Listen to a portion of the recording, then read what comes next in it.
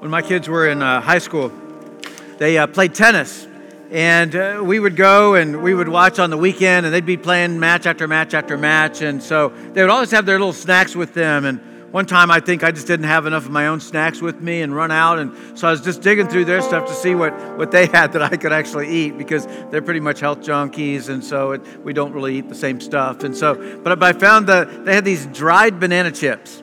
And on these dried banana chips, they had said it had cinnamon on it. So I figured, well, let me try those. And so I did. I took a bite, munched right into one. And as I munched into this dried banana, it was like, that's not bad. It's not bad. And what I realized is that dried fruit, well, it's convenient fruit. It's convenient. It just worked, right?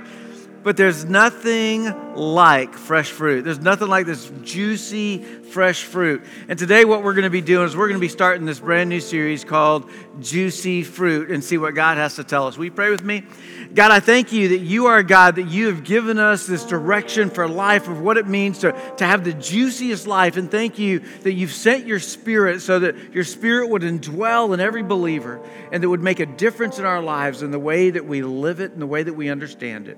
God, help that to be able to be something that we can begin to apply to our own lives and begin to live that out. Jesus, it's in your name we pray. Amen. Well, we actually raided the Outpost 56 pool party yesterday, Cheryl and I. And so, yes, our kids they're adult kids, so they're not with us anymore.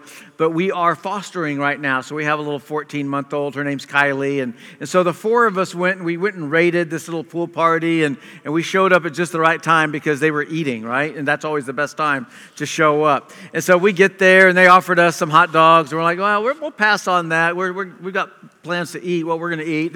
But then Cheryl heard we had fresh fruit. And she's like, oh, fresh fruit. Because Cheryl's been known to say on multiple occasions that she hates cutting fruit. She hates the preparation.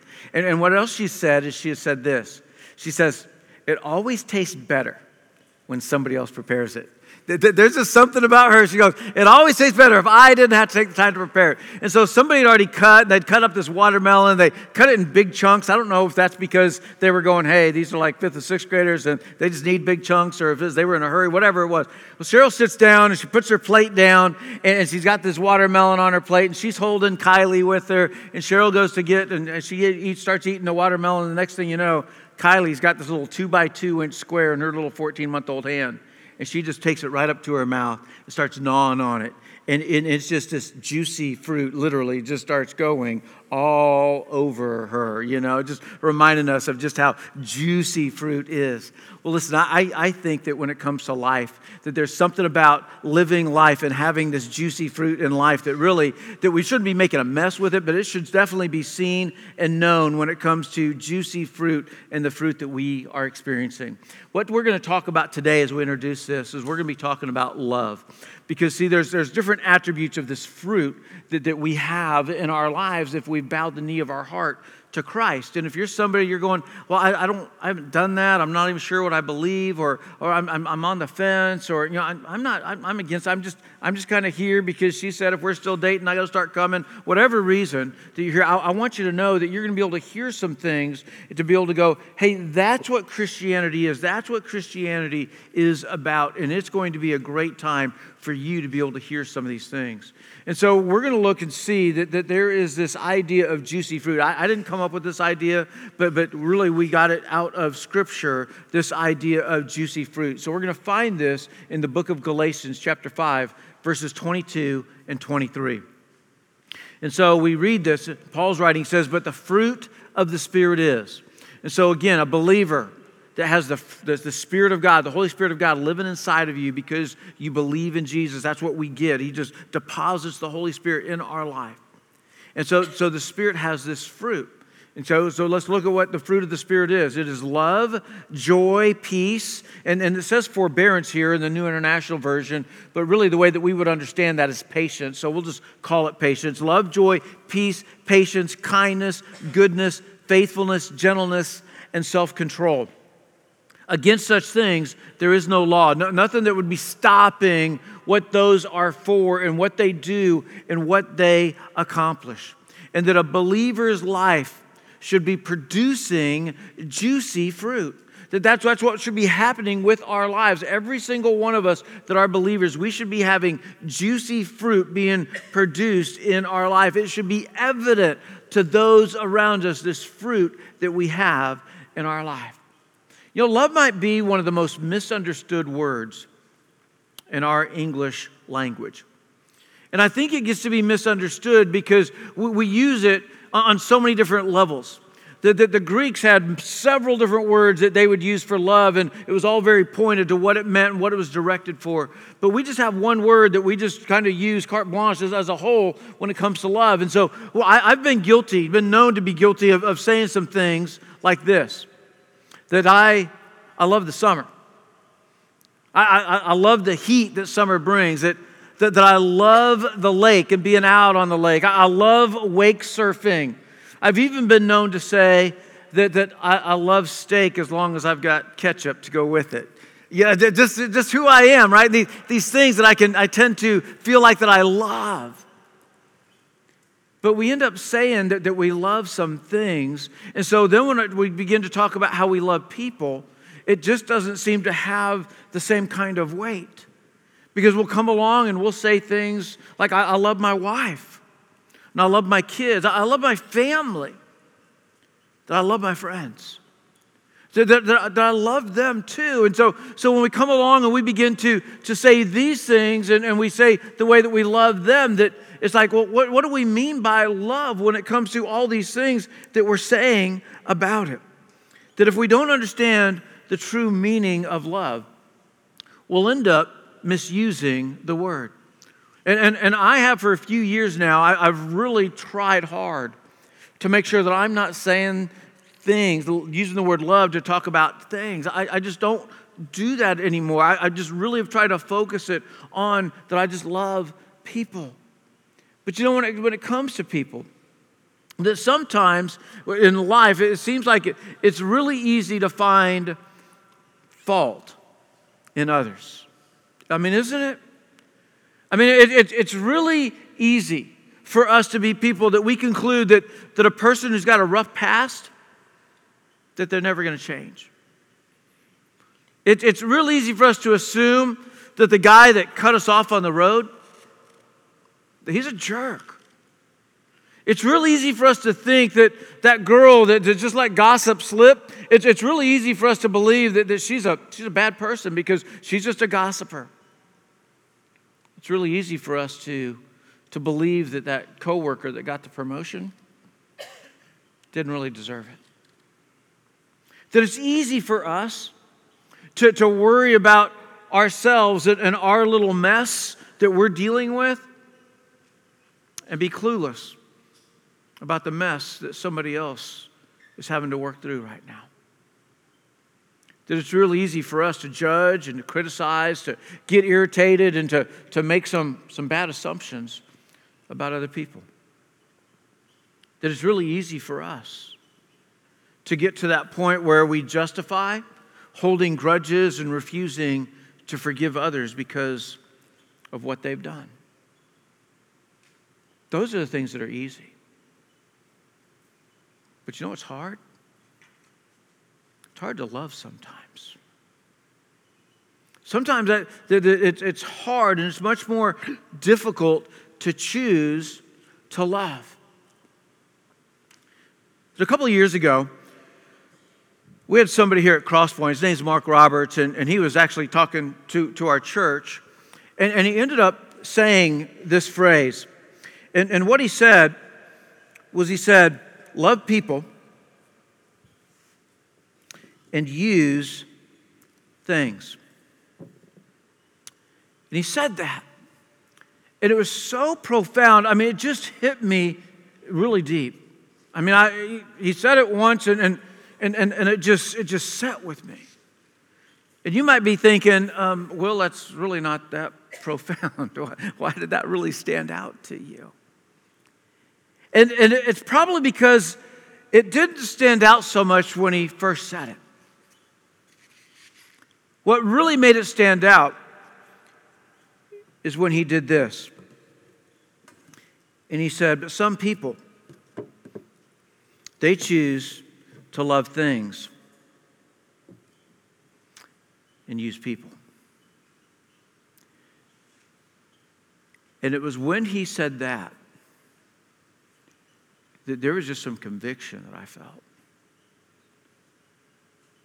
Because I think that it's easy for us to begin to start loving some things and craving some things and going, I just want more of those things, that I'm willing to use people to get those things.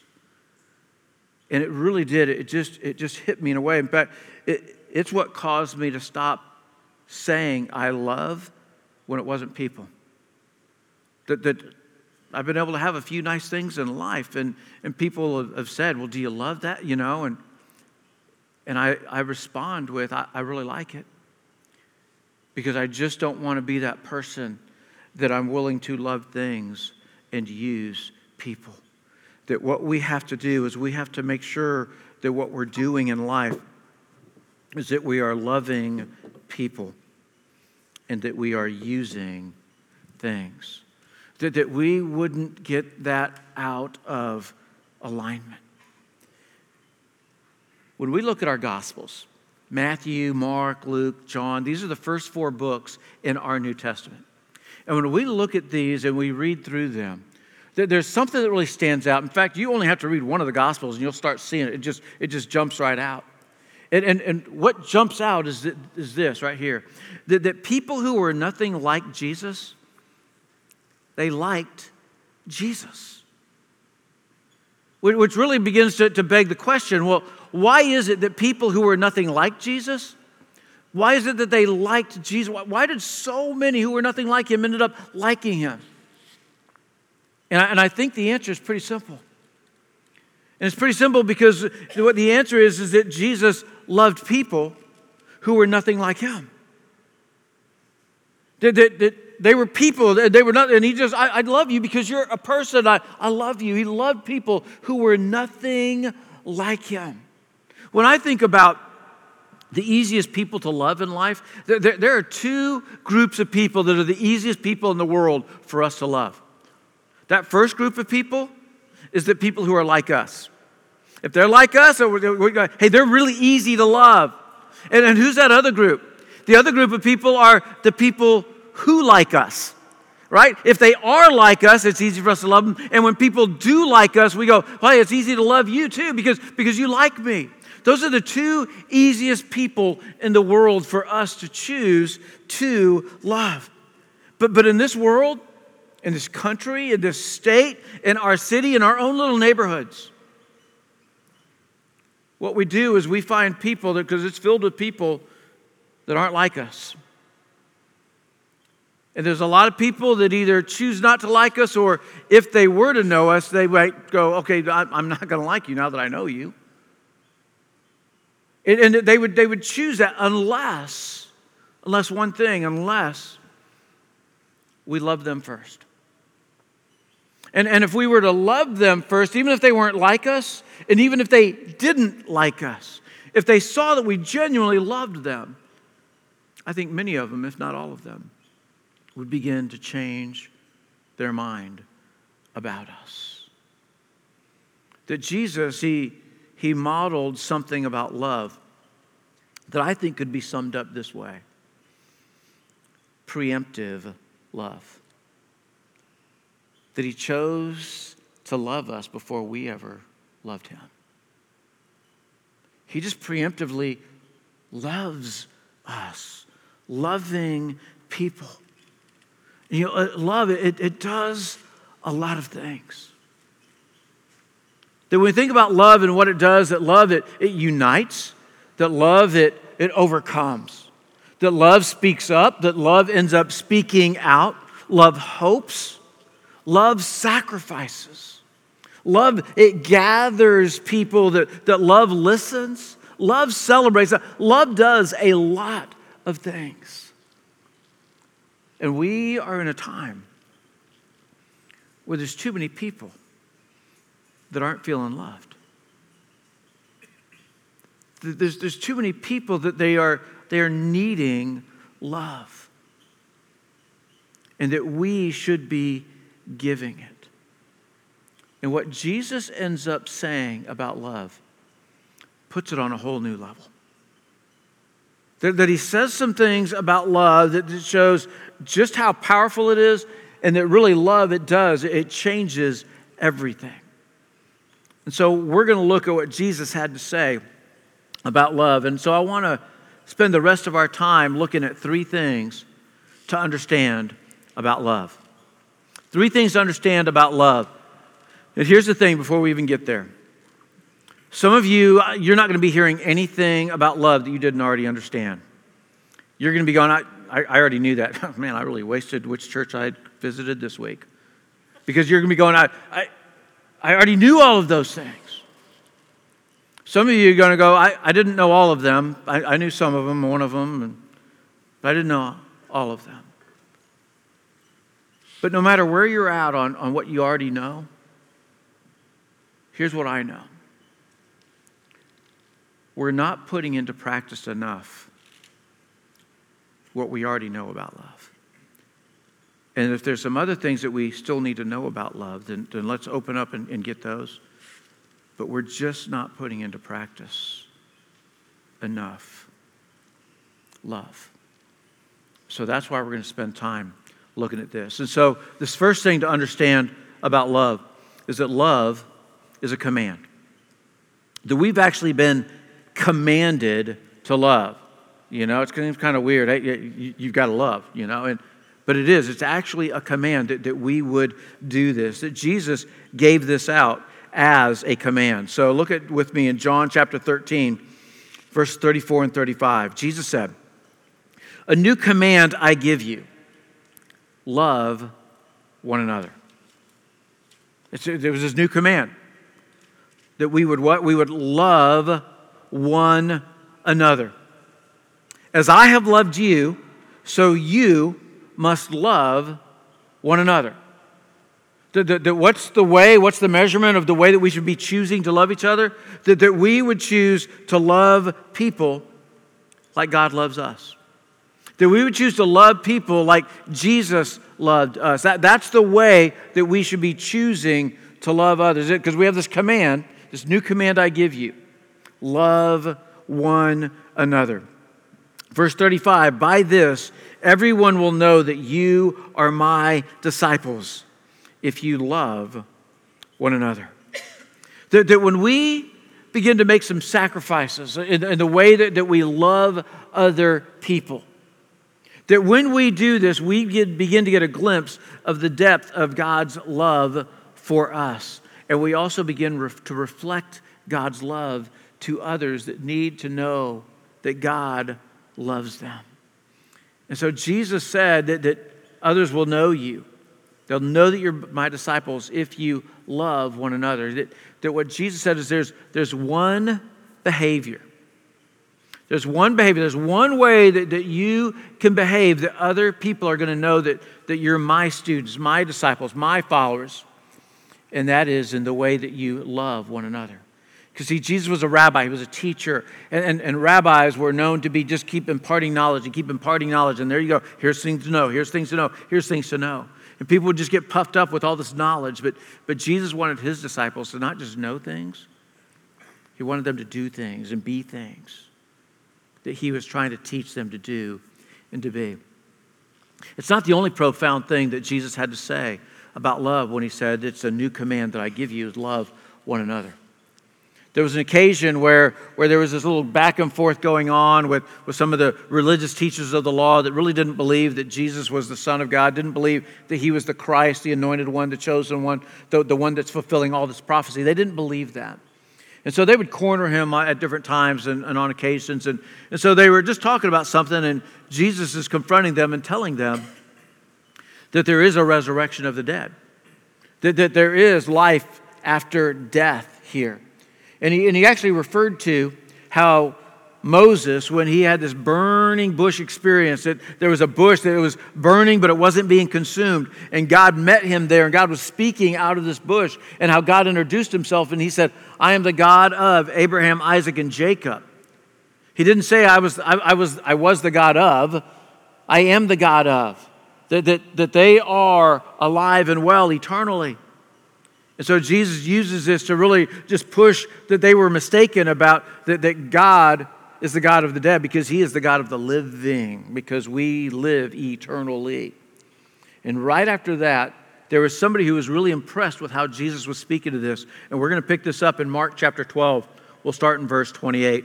It says, one of the teachers of the law came and heard them debating. Noticing that Jesus had given them a good answer, he asked him, of all the commandments, which is the most important? And you might be going, hey, I know a little bit about this, because there are the 10 commandments, right? And so we've got those, and some of us might go, hey, I could come up with 4 of them or 5 of them, or maybe if you're really good, you'd come up with 8 or 9. But we know that there are these 10 commandments. But not only do we have those 10, all throughout the Old Testament, that we can look at all these different laws, and the laws were considered commands, and that we can look and we can add up all of the laws. There's over 600 laws, 600 commands that we find that the Israelites were being told, this is how you need to live. So this teacher of the law, he approaches Jesus. He says, okay, if you could boil it down to one, what is the most important commandment out there? What's the most important? Verse 29. The most important one, Jesus answered, is this. Hear, O Israel, the Lord our God, the Lord is one. There's only one God. There's only one living God. You need to know that before I even begin to tell you. So he establishes that. And then he begins to speak regarding the question, what's the greatest commandment? And he says, verse 30, love the Lord your God with all of your heart, with all of your soul, with all of your mind, and with all of your strength. He didn't just come along and simply say, well, love God. I mean, that's really what he was saying. Well, love. But Jesus took the time to identify everything about us and who we are. He says, love the Lord your God with all your heart, all your emotion, all the way that you process your feelings. Love God that way. Love God with your soul, the eternal part of who you are. Love the Lord your God with that. And for some, I'm gonna disappoint you, because humanity is the only one that gets a soul. We're the only ones that has eternity, that we get to live forever. That your dog that you love doesn't have a soul. And your cat, I don't get cat people, by the way, but your cat, it's almost as if you guys know that the cat doesn't have a soul because you want to give them 9 lives, because you want to try to keep them around forever and ever. I don't know. I don't get it. But Jesus says, hey, I want you to love the Lord your God with all of your soul, with all of who you are for eternity, that you would love him. All your heart, all your soul, all of your mind. That everything that you could be thinking about in the way that you would love, that you would be doing that with your mind. The choices of the will that you make. And then he said, with all of your strength. Jesus left nothing on the table. And everything about you, in any way you could think about yourselves, that is how you need to love God. And that is the greatest commandment, that we would love God. And so Jesus doesn't stop there. He says the second is this. The guy didn't ask for a second, but Jesus said the second is this: love your neighbor as yourself. There is no commandment greater than these. That if there's a hierarchy, we're going to understand the hierarchy. It's that we would love God with everything that we have, and that we would love people. That we would start by loving God. That's where we get our start.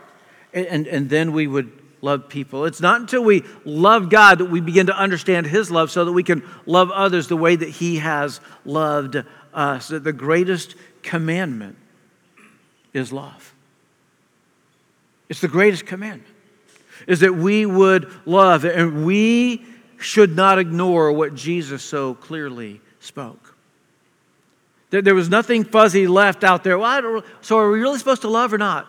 He didn't leave it unclear. It was as clear as it could be. And that fully living is going to require us to love God and to love people. We will not fully live without loving God and loving people. So these three things to understand about love. Love is a command. The second thing is that love is a choice. That we each make our own choice about loving. We make the choice of who we're going to love, when we're going to love. We make the choice of how we are going to love.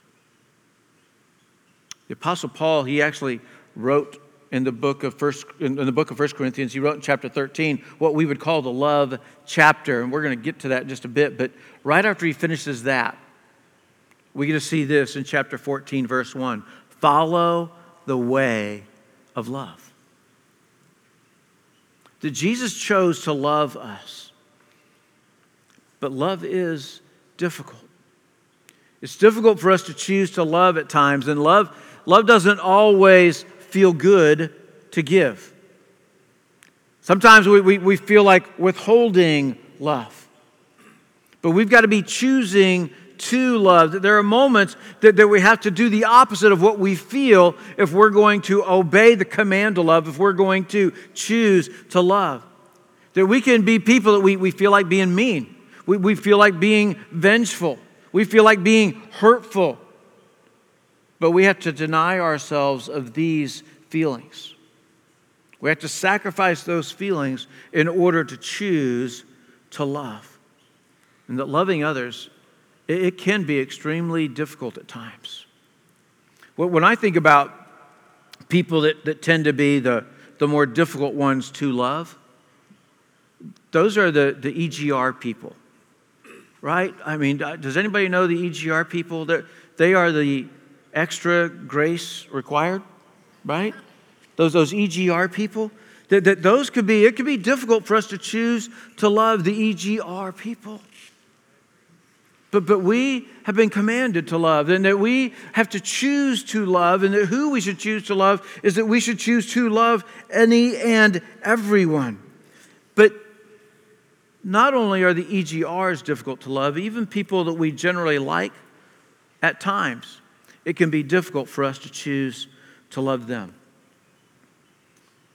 I think the main reason that we struggle with choosing to love, whenever that comes along and we just struggle or we just make the choice not to, I think that main reason is always sin.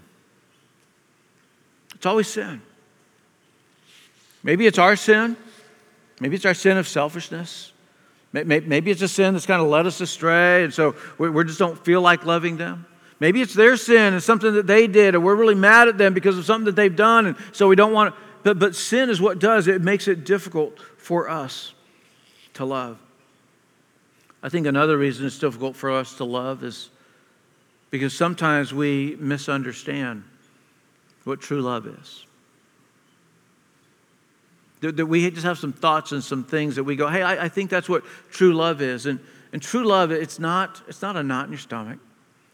True love isn't this quiver in your liver. True love is not this ocean of emotion. I mean, that's not what true love is.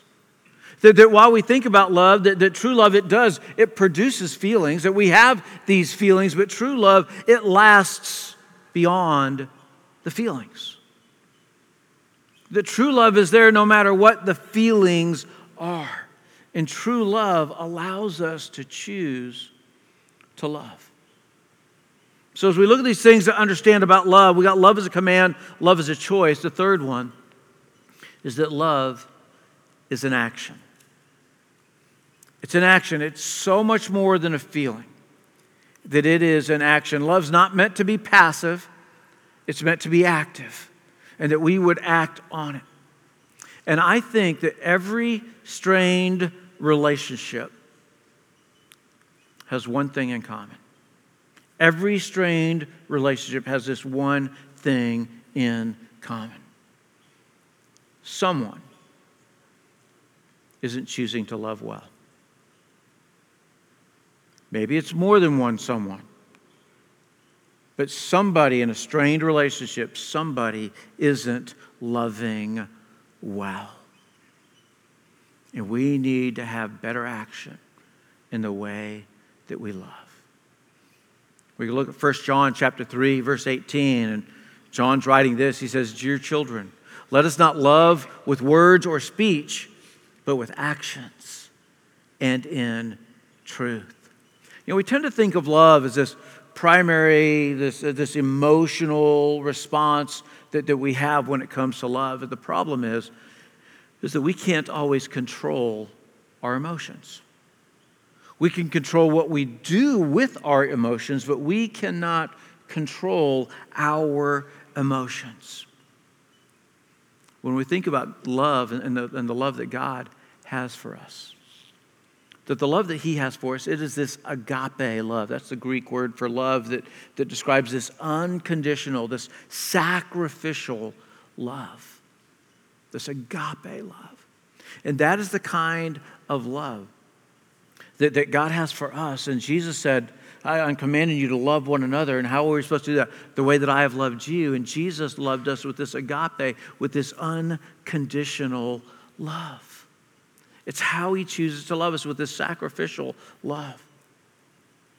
And I think that maybe there's somebody that just really needs to hear this and really take this to heart.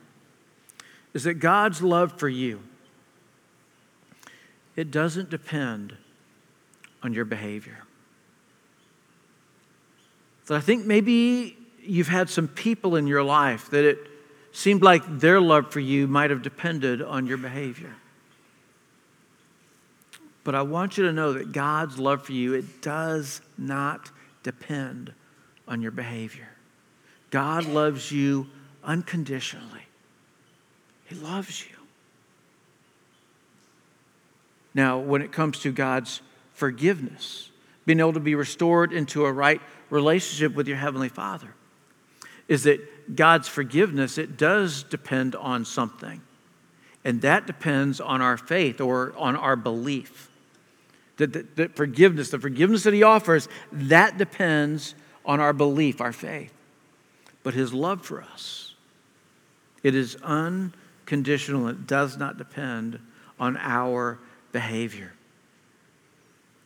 That if we're going to love, if we're going to have to love the way that Jesus loved, and Jesus loved us unconditionally, He loved us with forgiveness. And if we're going to love others, forgiveness is going to be required of us.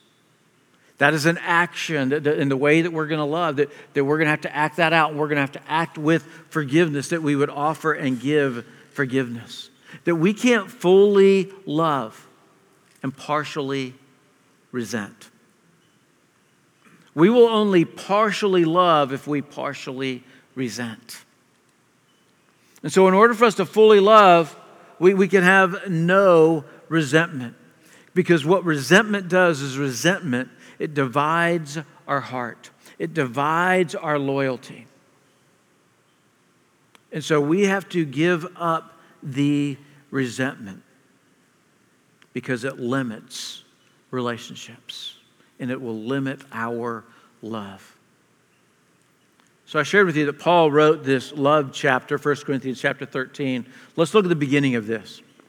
He says, "If I speak in tongues of men or of angels, but do not have love, I am only a resounding gong or a clanging cymbal." That if I don't love, I'm just kind of going through life and I'm just making noise, is what he is saying. He says, if I have the gift of prophecy, and if I can fathom all mysteries and all knowledge, and if I have a faith that can move mountains, but do not have love, I am nothing. If I give all I possess to the poor and give over my body to hardships that I may boast, but do not have love, I gain nothing. That we begin to see just how important love is. Could you imagine what your home life, what your work life, what your neighborhood life, what your city life, what it would look like if we all loved others the way Christ loved us? Could you begin to see the transformation that would take place? That what Jesus started when he came is he started a love revolution. He started this love revolution. I'm going to love people that they're nothing like me, but I'm going to love them anyways. He started a love revolution. And that is a revolution that every Christ follower that you should be carrying out. Because Jesus meant for that to be his legacy. That the way that people would be loved. Could you imagine what it would be like if every Christ follower would just show one person who just hasn't been feeling loved, hasn't been feeling accepted. One person who they know their faults, they know their mistakes, they know their past, and they just think, nobody's going to love me because of this. But yet if every one of us would choose to love everybody, it would transform the world the way that we know it. Because this world is looking for love. And if they can't find it,